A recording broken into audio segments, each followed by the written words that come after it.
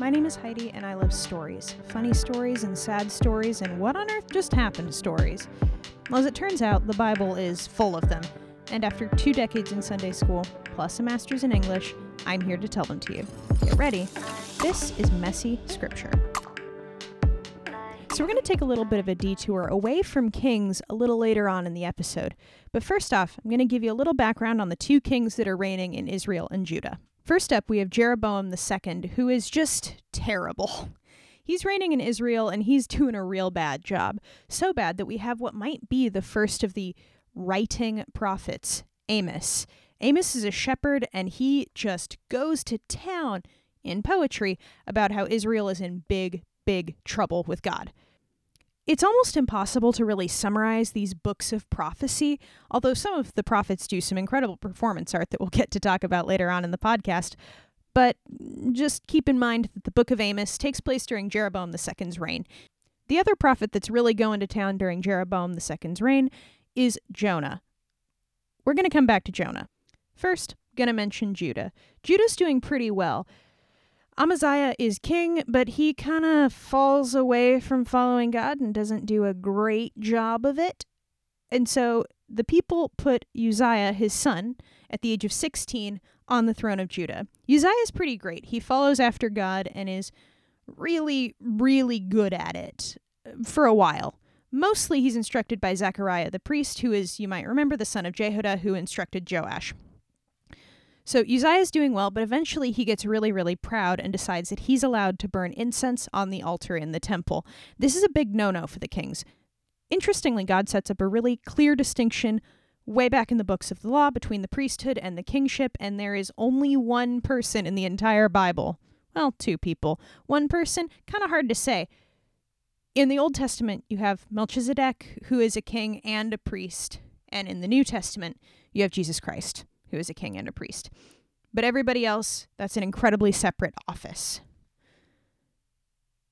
Uzziah doesn't respect that, and so he grabs a censer full of incense to put it on the altar, and his hand goes leprous. And the priests look at him, and then they realize his forehead is also covered in leprosy.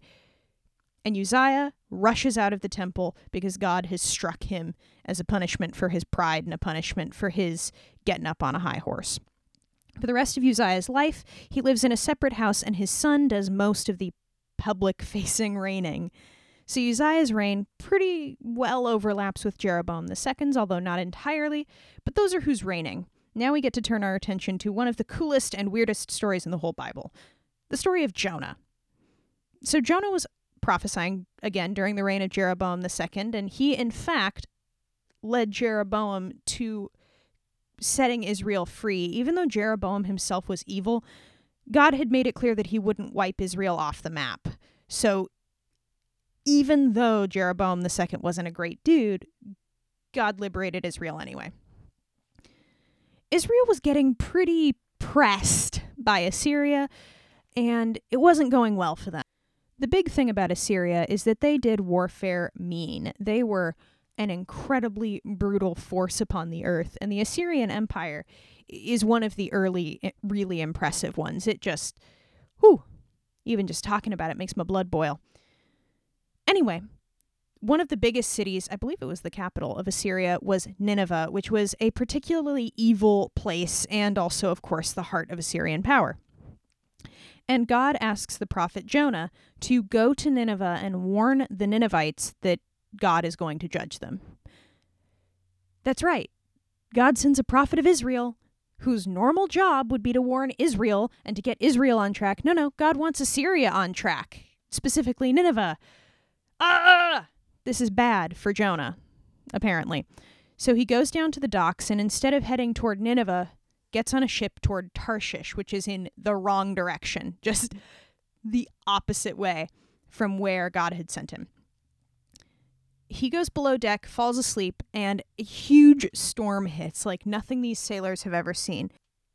A ship full of sailors starts crying out to every god they can think of, and the captain goes down and wakes up Jonah and is like, "Get up, how are you asleep? Don't you have a god? You should pray to him, because maybe he'll show up." And this storm just gets more and more and more violent. And so they cast lots to see what the heck is going on, and the lot falls to Jonah, and he fesses up. He admits the storm was sent by God to kill him, and if he wasn't thrown overboard, God would kill everyone on board because Jonah was disobedient, and he didn't want everyone to die. And so he insists that the men throw him off the ship, physically, off the ship, right there. And they beg him to absolve them of his murder, and he's like, no, I brought this on myself. You're good. Just throw me overboard. And they do, and as soon as Jonah's body sinks into the water, the storm calms. The sea's quiet. Jonah doesn't drown in the water, but he does get eaten by a very large fish. That's right. It's Jonah in the belly of the, you might have heard, whale. I don't particularly care to get into that controversy. Jonah is swallowed by a very large fish thing, and he is in the fish's stomach for 3 days, and during that time, he is begging and praying like nobody ever begged and prayed before. You ever felt like life was closing in around you? Like the whole world was a dark veil of tears and stinky? Jonah's felt that. Finally, the whale vomits him up on dry land, and Jonah has gotten the message and goes to Nineveh, this time without taking a detour in the wrong direction like he did last time. He rolls into Nineveh, which, by the way, is such a big city that it would take a person 3 days to walk from one side to the other side, and preaches a message that God is angry and God is going to strike Nineveh for its sins. He doesn't hold back. He sends the message, and within a day, Jonah's sermon has made it all the way to the king, and the king calls for a city-wide fast. He tells the entire city that they need to stop what they're doing, put on sackcloth, which is exactly what it sounds like, the coarsest cloth they can find, cover themselves in ashes.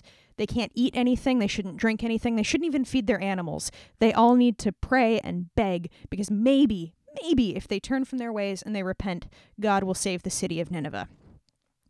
Jonah hasn't stuck around for this part. As soon as he delivered his message, he went up onto a hilltop so that he could watch God destroy Nineveh with fire.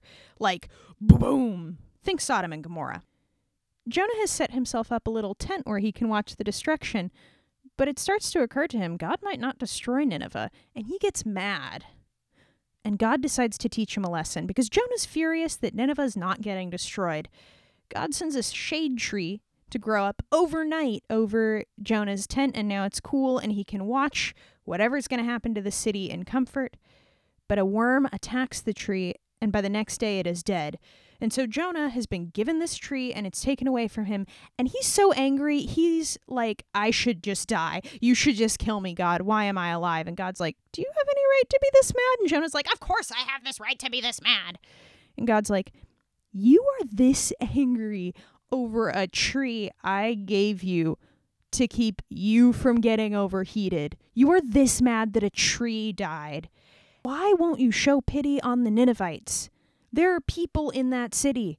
There are 120,000 people there, and they can't even tell their right hand from their left. They don't know what they're doing. They don't know right from wrong, and you preached it, and they listened. Are you going to ignore all the animals that would die if I struck this city? How could you? And that is actually where the book of Jonah ends, on the sentence, and should I not pity Nineveh, that great city in which there are more than 120,000 persons who do not know their right hand from their left, and also much cattle. We never really get Jonah's answer, but the assumption, pretty much by all biblical scholars that I know of, is that Jonah wrote this book. There's a reason he did it. He's prophesying under the reign of Jeroboam II, and while Amos is calling down fire from heaven, Jonah is reminding people what happens if you listen to that message. Next episode, some more kings, some more prophets, some more disaster. Catch you then.